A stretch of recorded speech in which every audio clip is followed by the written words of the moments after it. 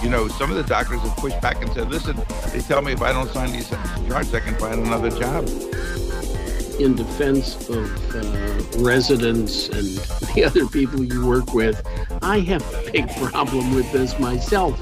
I think what we do is we kind of look at what the workup has been to that point and then decide.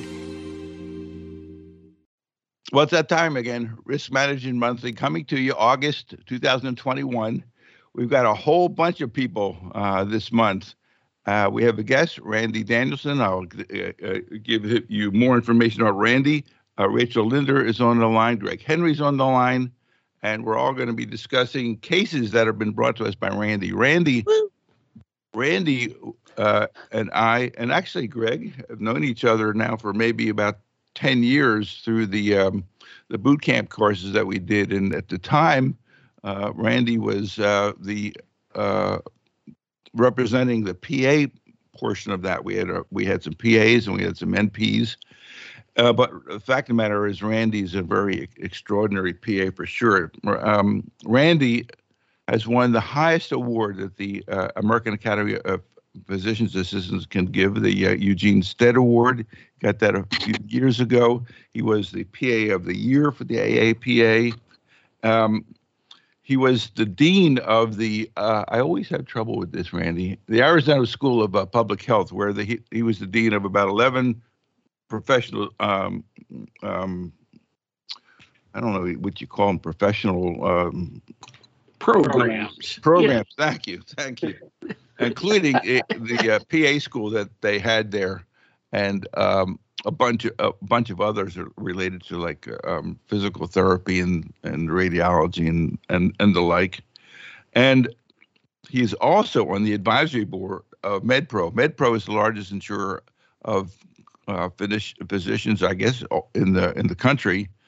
And so being a PA in spirit, he goes there and reviews cases and talks to them about issues related to the PA world.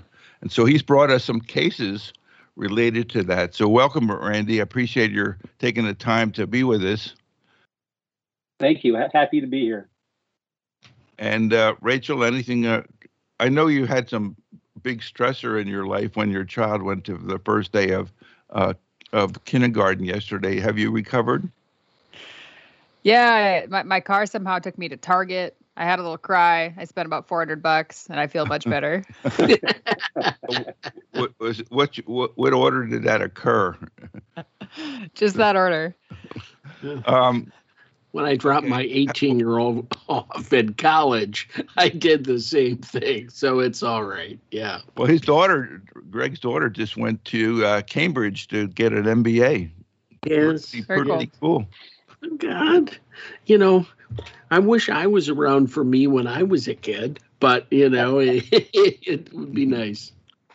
I have to mention one more person's name. Graham Bellingham is the chair of the MedPro Advisory Board, and he's full-time medical director of MedPro. And I got to just say, Graham and we worked together on the National Emergency Medicine Board Review. He was my first partner in that. He and I wrote that course, and I've met very, very few people who have Graham's work ethic, his kindness, his ability to get along with people. He is just, Greg, you were right. Graham finally did land on his feet, after all of those, felony charges and, yes, he did things very about well. the playing with the kids and all that other thing. So congratulations, Graham. You finally made it. So, Randy, you have some cases. If you go through them, we'll add our 2 cents when we think it's appropriate. But these are a variety of diagnoses that came up that you can tell us about. Sure, happy to, and I'll make it as brief as I can. The first case we want to talk about is really a 76-year-old female who comes to the emergency center complaining of sort of an unexplained pink, scaly, and itchy rash on her arms and her palms and her legs. She was a resident in an extended living center and had been seen a week earlier by her primary care physician and placed on Benadryl, over-the-counter Benadryl, and over-the-counter hydrocortisone. Of significance, she was also placed on fluconazole for oral thrush by her doc and was sent home. And so when the rash didn't improve, she came back to the ER and saw the PA and the doc in the ER, and that the rash had actually worsened. And so they took a look at the rash, thought it was a little bit worse, but they increased the Benadryl to 50 milligrams TID and increased the hydrocortisone cream to 2.5. The physical exam was fairly unremarkable, with the exception, obviously, of the geographic macular lesions on her arms, on her palm, and her trunk. Anyway, she was sent home. 3 days later, she was back. Worse, painful sloughing occurred with the dermatitis, and she had large blistering areas of epidermis with lots of bullseye over the back and the trunk and the lower extremities. And that actually some had been lysed over by pressure. She had a fever of 104 and was diagnosed, obviously, with Stevens-Johnson syndrome. This was confirmed by biopsy, and she was admitted to the Bird unit. Unfortunately, she died the next day. Obviously, following that, the PA and the physician and the primary care physician were all sued for malpractice for missing the diagnosis of Stevens-Johnson. The experts opined that this was likely caused by the fluconazole, and that had they discontinued the fluconazole, this person might not have succumbed to that. So that's sort of the case in a nutshell. Obviously, what we're looking at is, should the providers have discontinued the fluconazole? I guess the issue there is being aware of it and looking at the med list. And, we always were grumbling about the medication reconciliation. Oh, geez. But in this case, it probably would have been helpful. But I also, I know personally, I wouldn't have thought of that relationship, at all. Yeah, I don't think I would have thought of that relationship, but whenever you've added something, Stevens-Johnson comes from something. And so you got to go back and start stripping away the medications and that kind of stuff. I wouldn't have probably named the disease, but then again, my brain is not so good, and I probably would have missed a lot of stuff. But you almost never lose by stopping medications. Almost never. One of the issues one of the issues that came up also was, the rash started before the adding of the fluconazole, and that's something that came up during trial as well. Right. Yeah, I was going to mention that. It's like it's kind of strange where a process has begun. You add another medication, and somehow it accelerates that process or changes that process into something else. So this is kind of like out there beyond my personal scope of experience. That's for sure. But I know that we're not supposed to miss this disorder, and that once it settles in, it can be nasty, as it was in this person's case. Yeah, I'd say, clinically, it seems like there was probably an opportunity to document that there was no mucous membrane involvement. And I don't know if that was documented, but it seems like if it was, that it would have prevented a bad legal outcome in this case, because then I think the PA and physician could kind of hang their hat on, they thought about it, it wasn't there. But without that documentation, they're kind of sitting ducks. And then, I think the elephant in the room with all these cases, because physicians are worried about, what's their liability risk when they're supervising PAs or NPs, is kind of what was the involvement here? Did the physician even see the patient? Did they go into the room? Did they just hear about the patient, who is down the hall but never saw them? Did they just see the chart later? That's what I think is unclear in some of these cases, and probably is one of the kernels that makes these most meaningful to physicians and kind of trying to assess their role here. Yeah, it's hard to argue with that. Unfortunately, a lot of these cases lack the depth that would allow us to kind of ascertain some of those really essential points that relates to how we would behave ourselves in these situations. Because this idea of collaborating, we still have doctors signing a stack of charts at the end of the shift.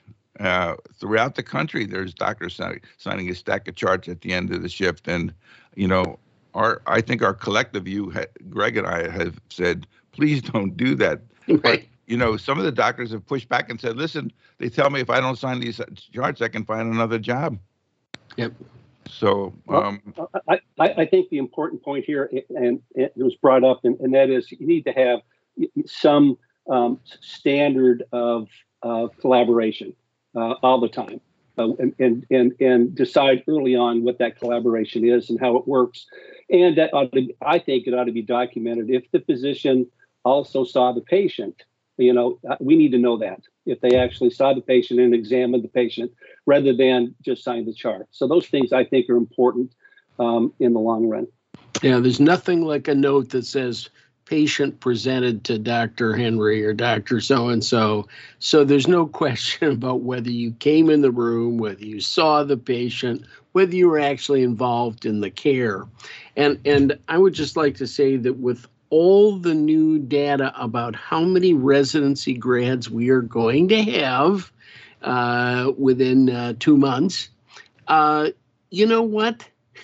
They ought to be able to get somebody who can oversee these things and actually see the patients. It's not going to fly for very much longer to say, well, there's no doctors available, there's no this, that. No, there actually are a hell of a lot more emergency docs available now than there was just 5 years ago. It's a much different world out there. I was thinking that maybe the family doctor misdiagnosed thrush, and maybe this was some kind of oral lesion consistent with an early case of Stephen Johnson's, and was actually mistreated. So that would actually fit the timeline, I think, a little bit better. Right. Although then it wouldn't be due to the fluconazole. No, it'd just be a case of misdiagnosis of Stephen Johnson's in the early stage, I guess, which you really wouldn't send home, I don't think. And I think that's actually what happened. The verdict or the outcome in this was obviously after a couple of years of discovery, and the case actually went to trial, and it was found in favor of the defendants. And so the PA and the physician prevailed. As they do in about 85% of the cases where they go to trial. Okay, yep. Let's do the next one, Randy. All right, thank you. Yeah. So this is a 51-year-old male that was working in his garage doing a bunch of moving of boxes, and a box fell with a piece of glass, and it fell on the dorsum of his foot, caused about a 5-inch laceration, was taken to the local ER. The PA examined the area, cleaned it, explored the wound, and noted that the tendons were intact. Sutures were applied. The patient was told to follow up, in 4 to 6 days. Unfortunately, 3 days later, the pain in the foot got worse. The patient was seen by a podiatrist. There was a lot of redness and pain surrounding the wound. Patient was very anxious, and the podiatrist ordered an MRI, which showed some significant tendon damage of the 3rd, 4th, and 5th tendons. An orthopedic surgeon was consulted, who then took the patient to surgery, and what he called repaired what he called shredded tendons. Patient didn't do well after surgery. Lots of pain and numbness. In fact, later on was put on Wellbutrin and gabapentin and the like. But I forgot to tell you that he was a postman. Good. Anyway, Yeah, due to the lack of mobility, later on the patient couldn't go back to his duties. So the ER PA and the doc were sued for malpractice for missing the diagnosis of tendon lacerations, and the plaintiff's experts opined that the tendons were not adequately visualized, and the PA should have referred that urgently either to the ER doc or the orthopedic surgeon. Well, we've all had challenges where we are trying to identify tendons intact or not intact, and doctors have been called in on the same identical charges. So I don't think it's unique to any kind of clinician particularly. I think that my experience has been, you really have to have good visualization, and we know that depending on how you do these things, sometimes whether you flex or extend, you'll see the tendons come right through the area of the laceration, and then you see the laceration is down further. It's not right underneath where the wound is. It's actually an inch down further. And if you get those tendons with the range of motion, you may find where those lacerations were, which are not immediately at the base of the wound. So that's kind of been my experience, but we all get a little nervous about that. The tendons are so close to the skin on the dorsum of the hand and the dorsum of the foot. Yeah, one of the things that really sticks out here is you've dropped this big piece of glass on a foot. If you clean it up, debride it carefully, and let somebody else close it or re-examine it in 2 days, you haven't done anybody any harm. And I think that sometimes we feel we have to complete all of this in one visit at that time. And you know what? There are wounds that don't lend themselves to one visit. And a time interval there is not a bad thing. I'm going to play devil's advocate a little bit. As you said, Rick, this is a high-risk wound. It's a large laceration over an area with a bunch of superficial tendons. And, it sounds like in this case, the PA saw the patient, the physician did not see the patient. I think this is one of those where, both providers have to recognize a high-risk situation and staff that accordingly. And I think that's in the best interest of the PA, the physician, and the patient. And so I don't want to kind of go through these and with the assumption that the PA or NP is equally capable in all cases of managing that patient. I think that there are some that, they would like supervision on, and we owe them that supervision, and this is probably one of those.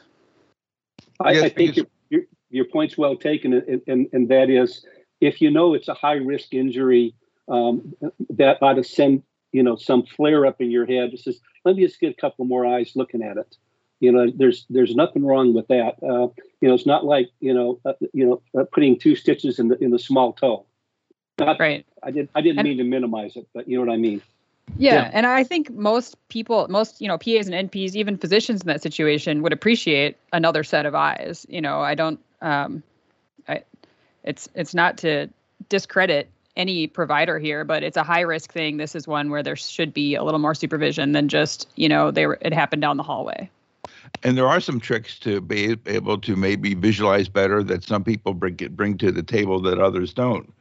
And they might say, "Oh, that's cool." And so in the process, you learn about it. But right, a lot of it's on the job training, and it comes from cases like this. Yes. Yeah, because if you look at your own hand, I mean, what's right underneath the skin is all of these tendons, and it's much easier to examine the range of motion of your fingers than it is to the toes. My toes barely move in any direction, whether my tendons are intact or not. I wouldn't know how to, ask these toes to go up or down. I wouldn't notice any change, kind of thing. So,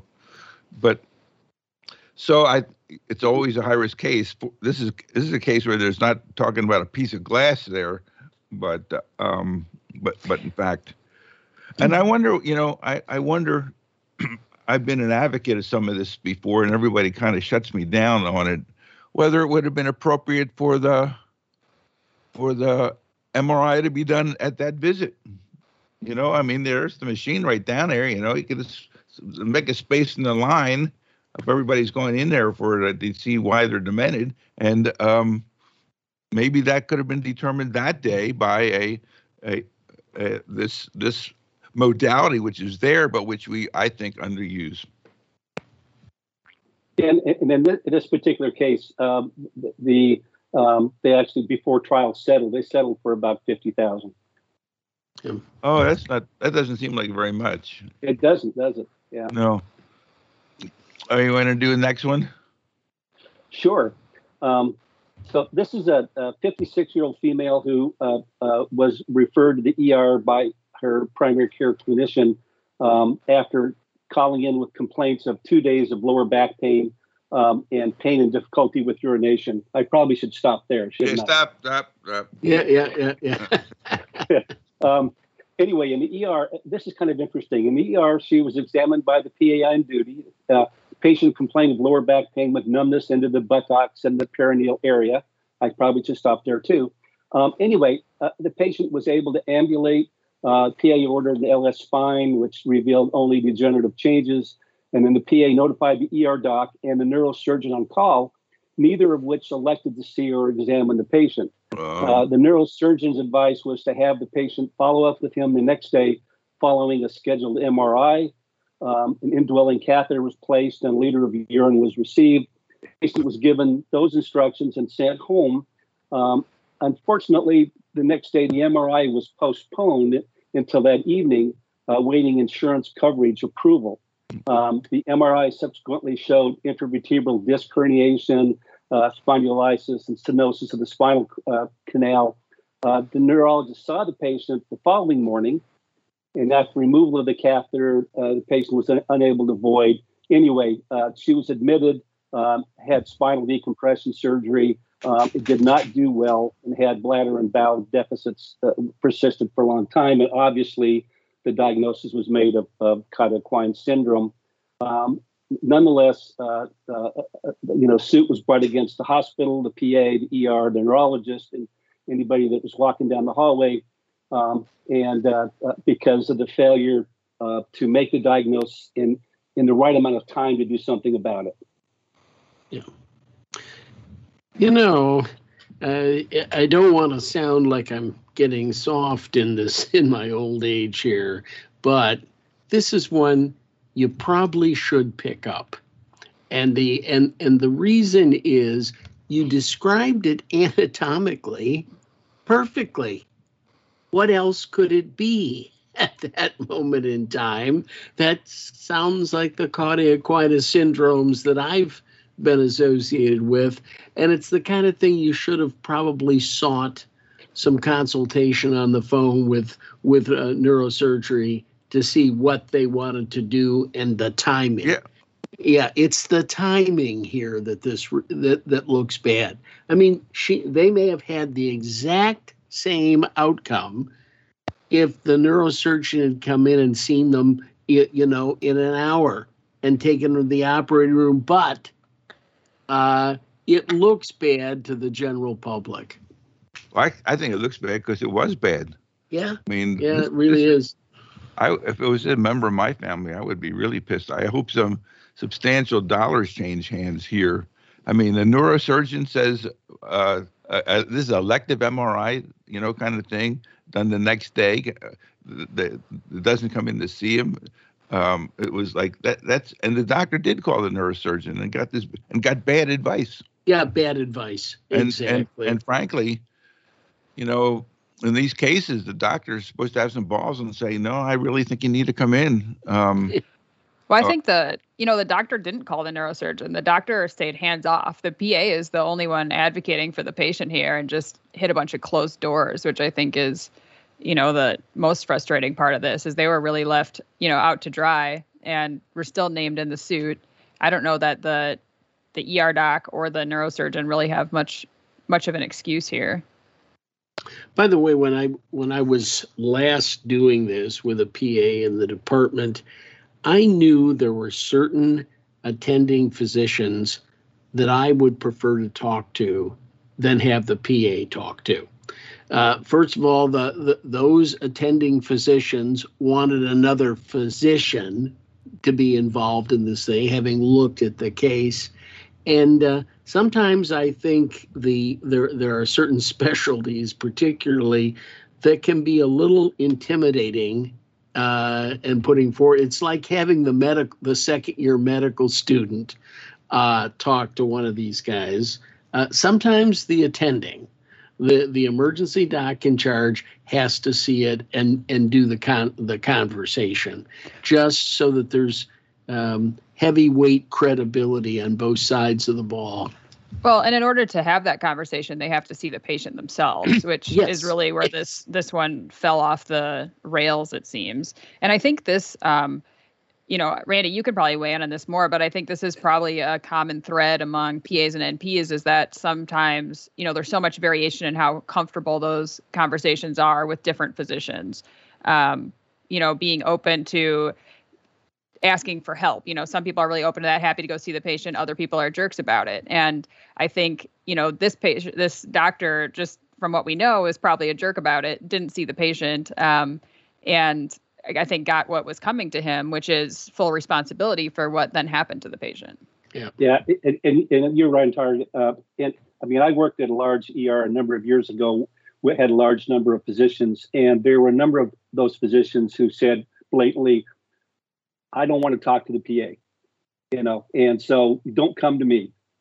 And so that limits then what the PA can do. So you have to manage the physicians that you work with, unfortunately, and sometimes things like this happen. And I would like to think it doesn't happen that often, but the importance of that collaboration, not only with PAs and NPs and docs, but every provider out there ought to have some sort of the ability to collaborate because of their level of knowledge. So anyway, this case, interestingly, somewhere down the road, the plaintiffs offered to settle, but the PA exercised his right under his policy to reject the offer. So they went back to discovery and stuff. Anyway, somewhere down the road, they did end up settling. And I have written down here 50,000, but I'm surprised at that as well. That's hard to conceive of. Yeah. The other thing I think this case highlights is the danger in putting things off on a scheduled basis, on an outpatient basis. This one was an insurance denial, but the mechanism that interferes with scheduled follow-up, they're infinite, right? It could be the kid got sick, there was a car accident, whatever it is, there's some inherent risk in booting that patient to the outpatient setting. And I think this highlights that, but those risks are rampant. And that MRI machine's right down the hall there, make a space, and they can do it right now. Thank you very much. Yeah. Yep. Rick, have you recently acquired stock in MRI company? Siemens. You sound very pro study. No, I think that there's this view that's an off-limit test, and I think that that's kind of not the case at all. And I think that had that been done that right then and there, why not? Right. You tell me why not. And I thought that this case would go for much more than $50,000. But in any case, this is another one where, I think that it's a shame that the PA really, I could see why the PA was annoyed here, because PA didn't think he did anything or she did anything wrong, and they didn't. So they want to defend their honor by, but it's also, isn't it you guys, isn't it true that if the case goes over the limits, that you're responsible? Well, how's a PA going to, it's $1 million. The PA, I don't even think the insurance company would allow it. You don't have the resources to pay this if it goes over there. How does that work?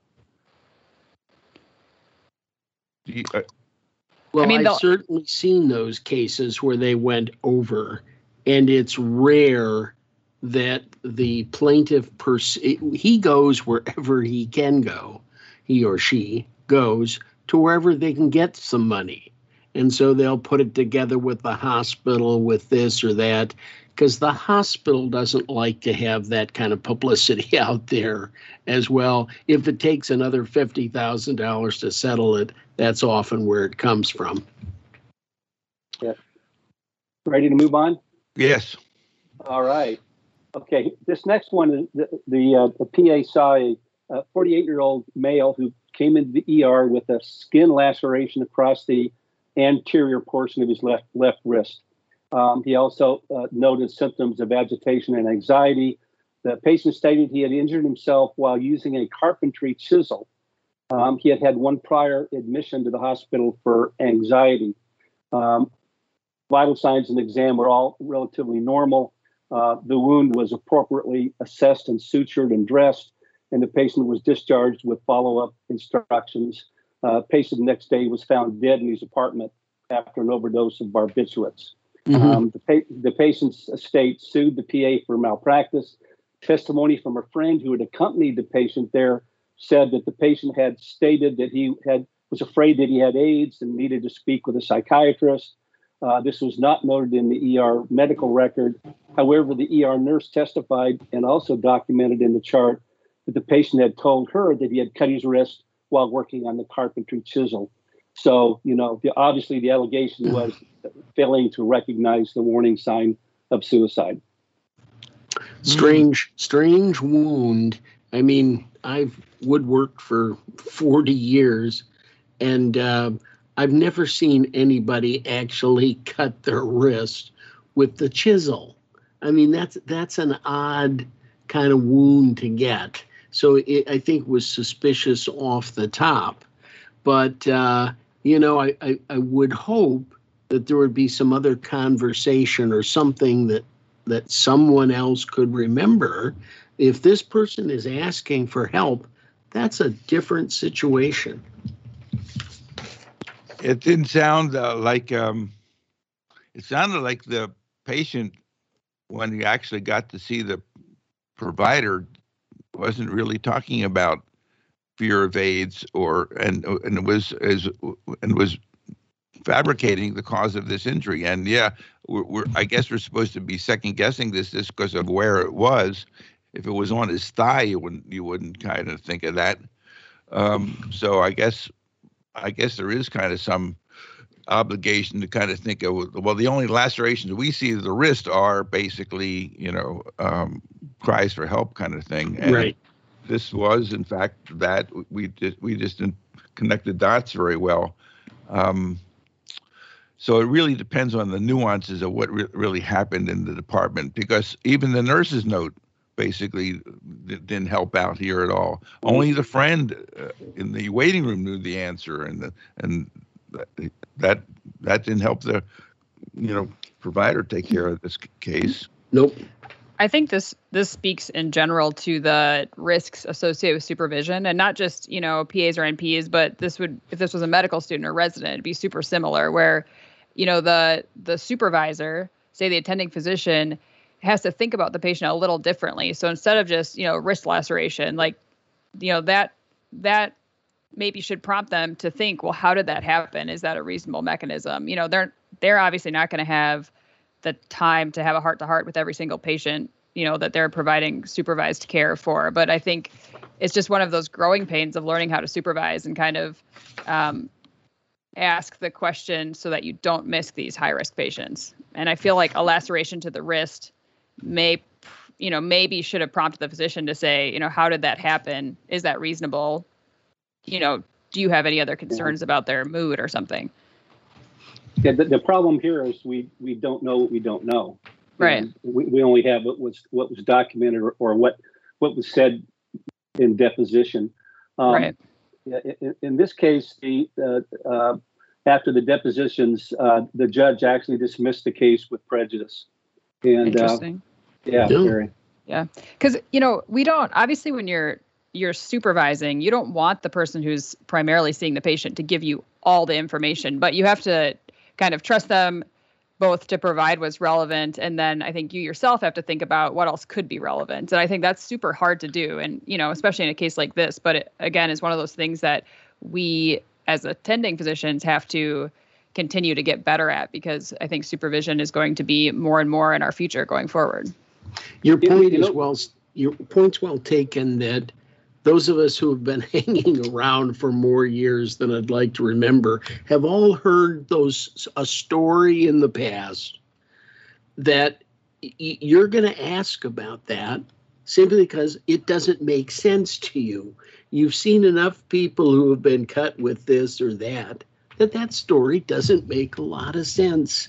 And that's the function, I think, of attendings, is to remind them of, in the past, these are a couple things that I've seen. That's our job. Right. Well, and our job is to continually ask the questions. Just last week, I moved to Michigan. Last week, I saw my new internal medicine doc for a routine visit. He asked me those questions. Have you considered hurting yourself? I mean, he said, I have to ask you. I go, okay. We have to ask those questions, and particularly if the risk is up there. So, great. Ready to go on, Rick? Yeah, absolutely. Although it's kind of a shame, the proximity of the death to the visit to the ER is so, they're just glued right together. It's like, wow, this person was really pretty desperate. This was not, I may kill myself out in the future or something. This is unusual, because I think that of our years seeing patients who have cut the wrist, I'm not aware of any of them that I've seen result in this kind of outcome. Mm-hmm. But maybe it's because you referred them or something like that, and this fellow wasn't referred. But this was clearly a shame that this occurred, and I would feel bad if it was a relative of mine who experienced this. And I think I probably would have been curious as to how this all went down, because they went to the ER and they just didn't get enough help, and it wound up in this guy being dead. I acknowledge he lied, but I also acknowledge that an experienced doctor would have probably said, this just doesn't, this is not right. Yeah. Show me how that happened again. Right. I mean, really, you might have asked. We can't say like Greg is, well, I've been chiseling for 30 years. That would never happen. That's not I've never chiseled, Greg, so I don't know. Okay. Yeah. All right. This next one actually is my favorite one for today. So this is a 61-year-old, very stoic truck driver this is an urgent care case, who was seen by the PA in urgent care after a fender bender, a motor vehicle accident a few hours earlier. He was out on the freeway and bumped into the car ahead of him. And paramedics came and released him, and the safety officer said, well, you're going to go into urgent care anyway. His only complaint was some left neck pain. And he was, by the way, he's driving an 18-wheeler. And anyway, he was okay at the scene. Safety officer took him in. PA took a good history, documented the examination well. As I said, the only complaint was a little bit of left-sided neck pain where the seatbelt was. Physical exam showed no bruising, full range of motion, normal neuro exam. The rest of the exam was unremarkable. He was on cimetidine for what he said he had mild ulcers, as prescribed by his primary care doc a week earlier. Vital signs were normal. X-rays were not taken. Patient was discharged to home, told to take Tylenol, and told to return if the pain increased. Patient ended up in the ER in the middle of the night with the diagnosis of a severe myocardial infarction with a loss of a significant amount of cardiac tissue. The malpractice later on was filed, and the expert witnesses testified that the PA should have done an EKG during the urgent care visit, and if he had done so, he may have picked up the MI. Interesting. You know what? Some of this is just crap. I mean, you got to have something that takes you along the path here to him having a myocardial infarct. And I didn't hear any of that in the initial presentation of the case. See, on that basis, we ought to do an EKG on everybody who comes into the department just prophylactically. And I think you got to be careful getting in that kind of thinking. without knowing a lot more of the details, this person was just in the wrong place at the wrong time. But for the grace of God, we would have been there and said, "Oh, it's just a seatbelt kind of thing here." It happens all the time. Or I was thinking, if you're going down that path, well, maybe there was some carotid kind of dissection or something like that as a result of this injury or the like. But I think maybe in terms of physical exam, if it's tender to touch in certain areas, that would be helpful to, in fact, help localize that. Yes, there is something going on here that is I can elicit, but there had been more to this case than just this, I think. But that's why we have malpractice insurance. Yeah. Well, the allegation later on made by experts was that perhaps the MI had started earlier, and maybe even might have been missed by the primary care physician the week earlier, and we won't know because we didn't do any enzymes to determine the time frame. But in this case, the case settled for $100,000 for the primary care physician and $20,000 for the urgent care PA. Which is interesting because it all gets reported to the National Practitioner Database. So even the amount of $20,000 for the PA, I have a hard time faulting the PA much here, but it's interesting that the settlement was 5 times higher against the primary care physician, and that I could probably get behind because here's this truck driver who showed up with new heartburn and didn't have any cardiac workup, was just started on an antacid. That's risky business there. And presumably his documentation didn't really support that, which is why he ended up with that larger settlement. But the PA in the urgent care, that would happen to me most days too. Yeah. Bad luck. Bad luck. Right. Look how many people take Tagamet, all of these anti-acid drugs. I mean, everybody's seems to be on cimetidine or ranitidine or some dean. And I think that's fine as long as you've been thoughtful about why it's not cardiac, and presumably the primary care doctor's documentation wasn't all that thoughtful. I think if he said it's not exertional, it's only after spicy meals, he has this exercise tolerance, whatever, he could potentially get away with just starting him on an antacid. But otherwise, the obese truck driver with new epigastric pain, again, I think that's risky. Yes, we agree. Okay. Any more? I got one more if we have time. Okie doke. Yes, we do. Okay. We do. All right. So this is another urgent care case. This is a 71-year-old male who comes into urgent care complaining of intermittent dull pain radiating from the chest to the abdomen and the back and the arms for the past week with exertion. The discomfort was accompanied by sweating and relieved with rest. I could probably stop there. The urgent care PA saw the patient. The only thing the patient's taking is baby aspirin, multivitamins, and tamsulosin for BPH. But the blood pressure, the vital signs were fine. The patient had a history of a cabbage 3 years earlier, and most recently been really anxious about his health. No diabetes. Physical exam just showed a very anxious male. Exam was fairly unremarkable. The EKG was performed and was within normal limits except for some LVH, which was consistent with a prior ECG. The PA made the diagnosis of stable angina pectoris, placed on nitrostat with the appropriate directions. Patient was told to use it before physical activity to prevent chest pain, and to go to the ER if it got worse. And patient was scheduled to return in another week. 5 days later, and after lots of nitrostats later, the patient ended up in the ER. the wife had said he's been taking nitrostat every hour, for the last 6 hours without results.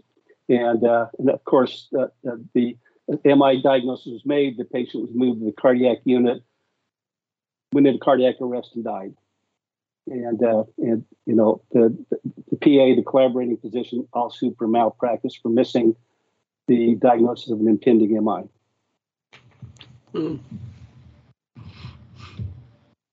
Rachel? Yikes.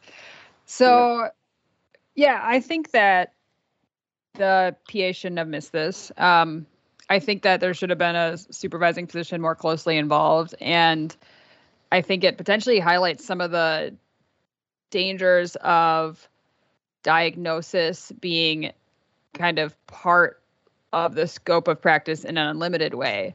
As scope of practice laws have been expanding state by state, diagnosis has, historically was one of the things that was off that list. It was, follow up on established diagnoses, treatment, and then only more recently, diagnosis kind of getting pushed into that because of the recognition that that's kind of inherently a riskier business. And I think, this highlights why. And so I think, not to say that it shouldn't be part of the scope of practice, but if it is, it needs to be an area that's better supervised.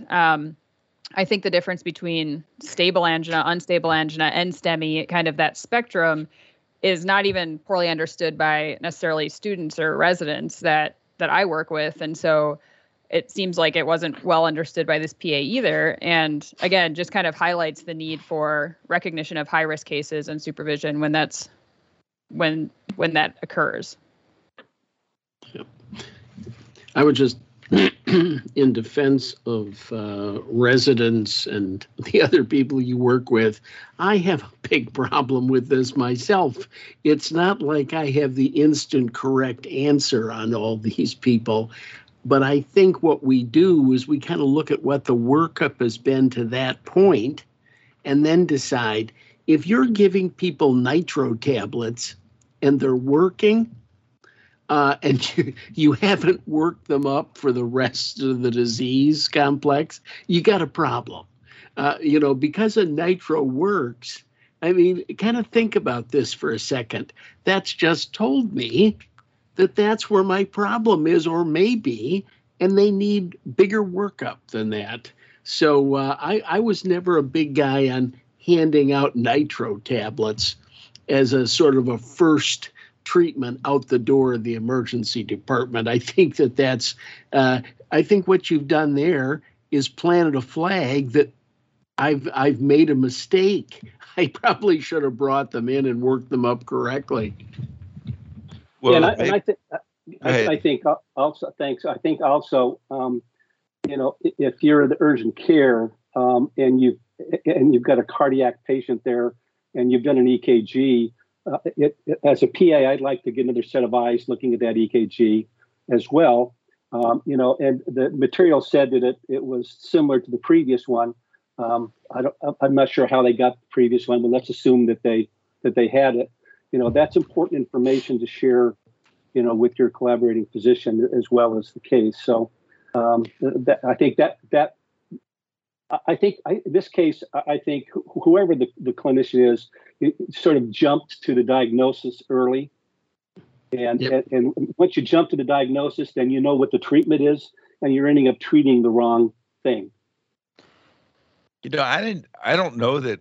I thought that was a kind of treatment for chest pain back in maybe the 60s or 70s, where you would give out a bottle of nitro kind of thing. That's certainly not the way you do it now. So it's like I'm wondering about the initial treatment. That's just kind of like two standard deviations off the bell, I think, honestly. Yeah. I also think this is an area, or it's kind of a problem we're creating for ourselves, in that urgent cares have limited testing capabilities. So it's kind of pushing people into this false assumption or false idea that you can screen somebody with chest pain with an EKG, and if that looks okay, they're good. One of my friends who's an emergency physician just took a job in urgent care, and she was telling me I can do EKGs, but not troponins. And that's probably exactly what the situation was here. All they have is an EKG, and it looked okay. So then they have to make the decision, are they going to refer them on or not? And obviously this patient should have been referred, but I think just showing up at sites with limited testing capabilities pushes you into this type of decision making more often than a standard emergency department does. Well, I guess the urgent care docs people need to know that a normal doesn't change your idea of referral. An abnormal will clearly change your idea of a referral in terms of its urgency. So a normal shouldn't make you feel particularly great. Even two normals in a row shouldn't make you feel great. Right. Right. But, all these urgent cares, they track, what proportion of patients are you referring on? Like, that's kind of a ding against you. And so there are lots of incentives to just manage that patient there. And if you're told, do your best to manage the patient there and you have an EKG and nothing else, this is going to happen more and more often. And kind of speaks to the importance of being able to differentiate those patients who need more and a process that lets you do that without getting a slap on the wrist. Yeah, and I think that most of us who've hung around medicine for ancient numbers of years understand that one EKG was never the standard in ruling out myocardial disease. It just means they weren't actually infarcting in front of you, perhaps at that moment. But I've never seen a paper that says that one EKG on one visit says you don't have heart disease. But what you said just now, those of us who have been hanging around medicine for years, that does not describe the majority of people working in an urgent care. Well, and I think that's probably true. Part of the issue. Yeah, that could be. Any other thoughts about these cases? I guess another issue that sort of came to mind in it was based on an article that I just read the other day about PAs and NPs and physicians and malpractice. And I was surprised to see that there continues to be more malpractice cases where PAs are sued independently of the physician. I think there were 6 cases where the PA was the only defendant in the case. And the majority of the cases were physicians without PAs and NPs, and there were smaller amounts with both. But I thought that was interesting and worrisome. Well, and I think part of the reason you're seeing that is because there's more independent practice. So they don't have a supervising physician to name. Most lawyers, if they can name somebody, they're going to because the physician has a higher malpractice cap. There's more money there. But if the PA or NP is totally working independently, that's all they got. So, well, except in every state. Nope, I take it back. There is a couple of states now where they don't have to list a supervising physician. So you're right on point there. Yep. And yeah, it'll probably take a few more years for those cases to really start coming out, but I suspect that trend will continue. Although comparing proportionally PA and NP cases to physician cases, we are winning by far. The physicians are way ahead of the PAs and NPs. Yeah, and we're doing just fine as we.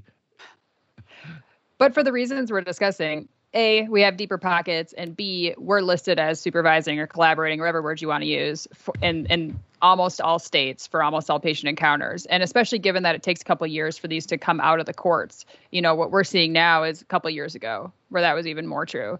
And 5-10 years from now, it's going to look a lot different. Right. But even independently of where physicians are working alone, they wind up in substantially more suits percentage-wise. So we still are the ones that are causing the biggest losses. I'm surprised at the magnitude of the losses here that we were made known of, because I thought that they were all quite low.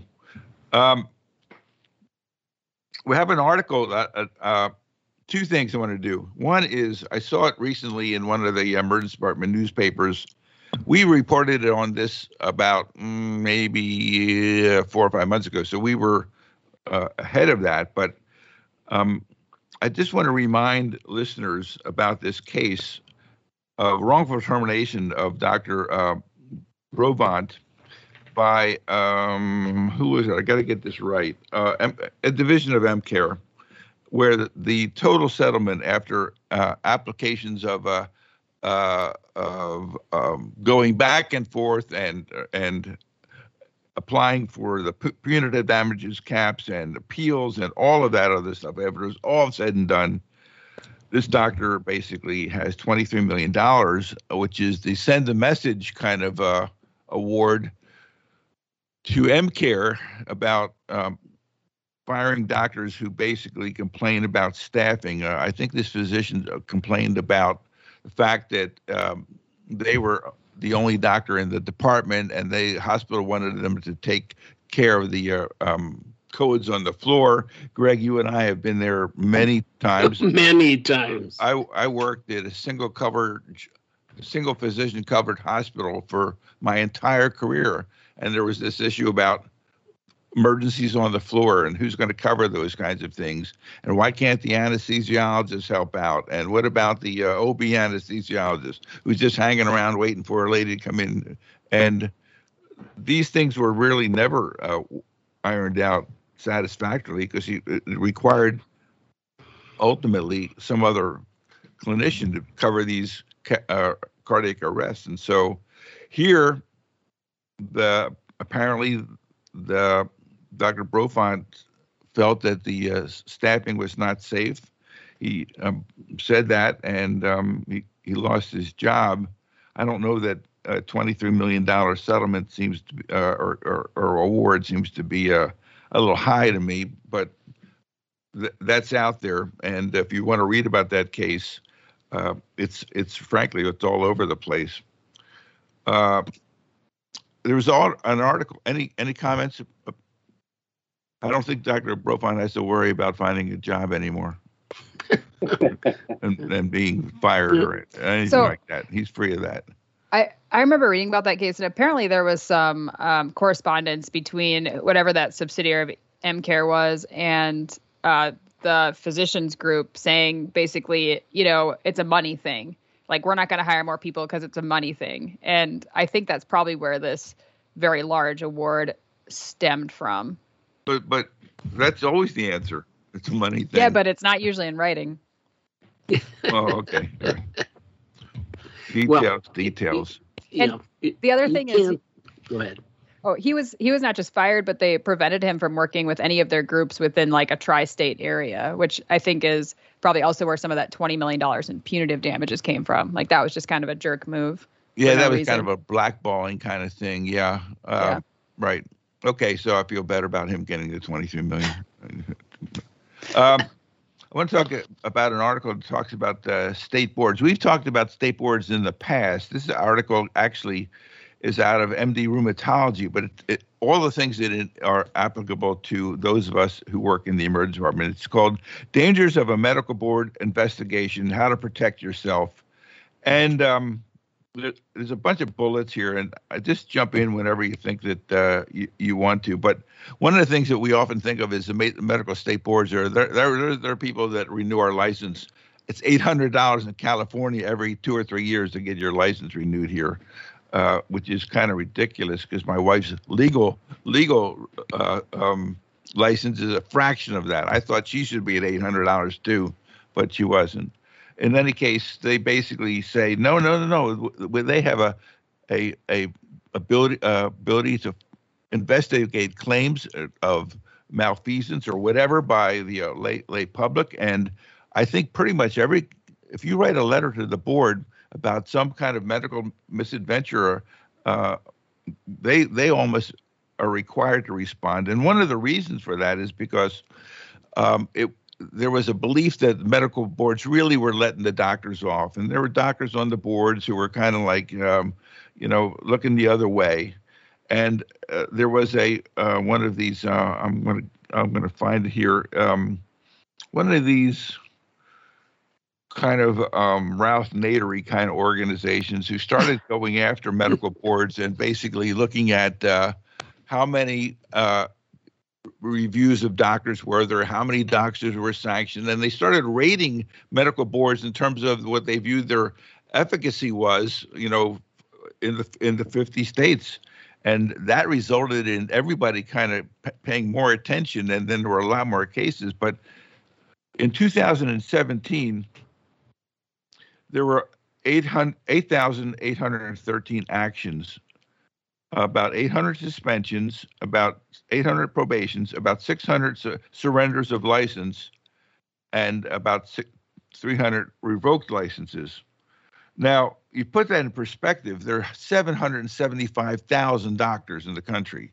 And of those, about 700 licenses were either given up or taken away. It doesn't sound like a very large percentage at all out of 750,000. I think it's probably less than 1%. They also point out that state board disciplinary actions are 4 times more frequent than medical malpractice lawsuits against physicians. You know, I didn't even think of that in terms of the magnitude. You're much more likely to get into trouble with your state board than they are to get sued, apparently, 4-1. By the way, Rick, there's a lot of things that people don't realize. It isn't the lawsuits against docs.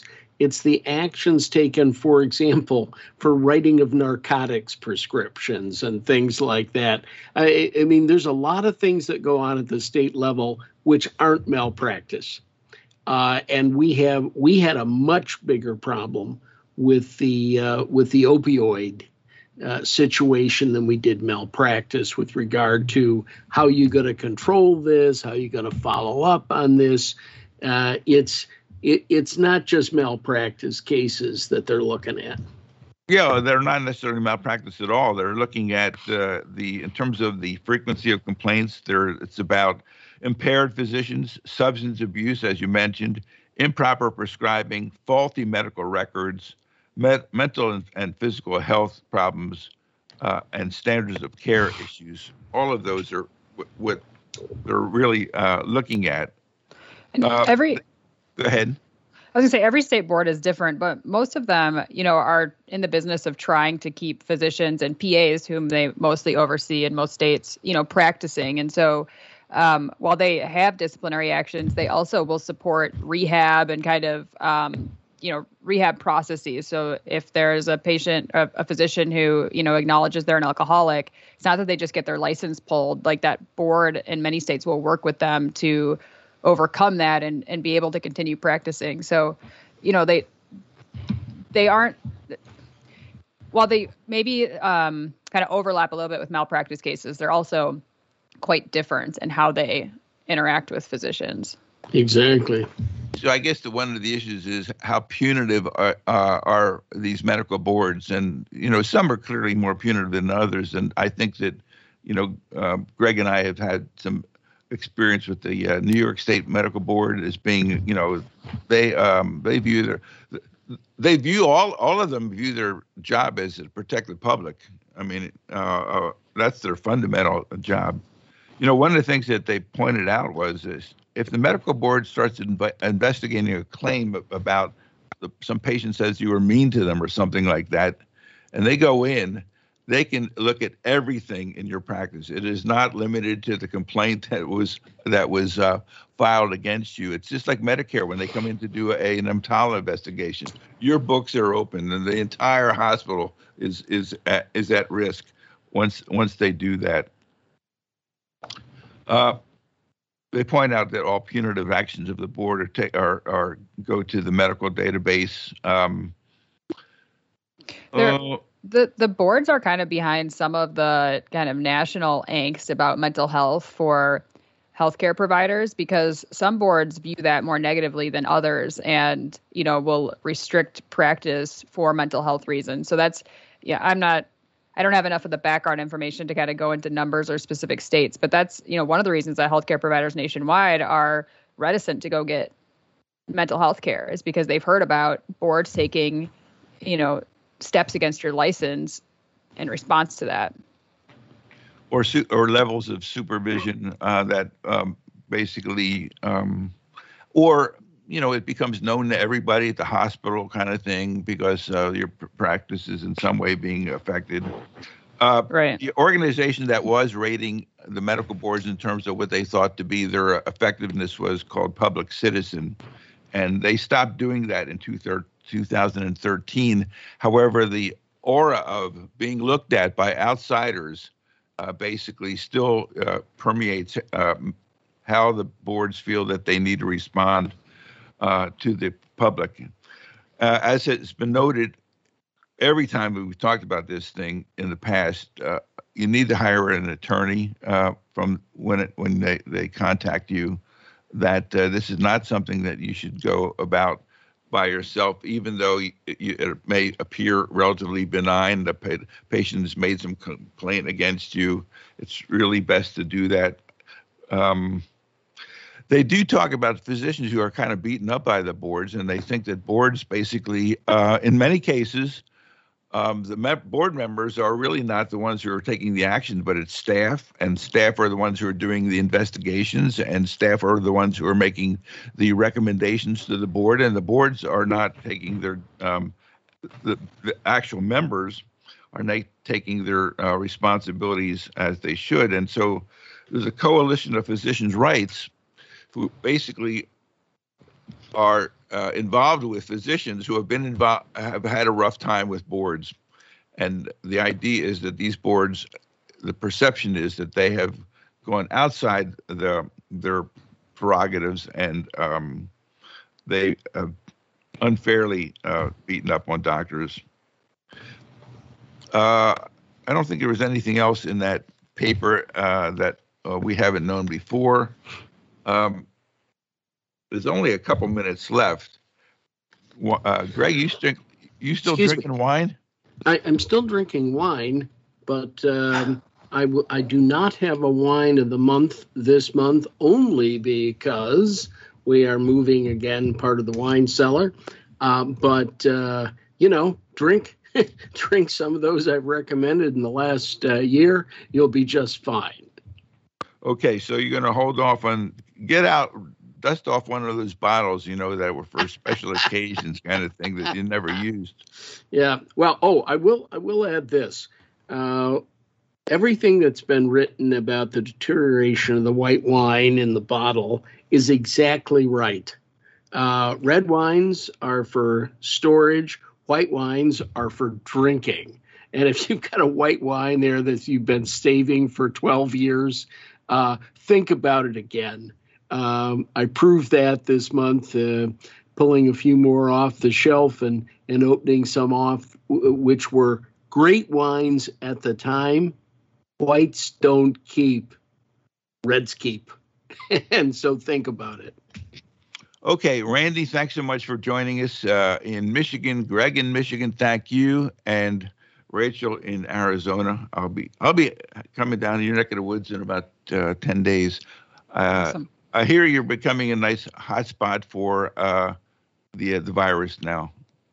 Aren't we all? Yeah, yes, and all those little kiddies are back in school now. There's little fomites bringing this stuff back and forth to us now. So grandparents, be careful. Don't let those little kiddies contaminate you. All right, bye for now. Talk to you next month. Risk Management Monthly signing off.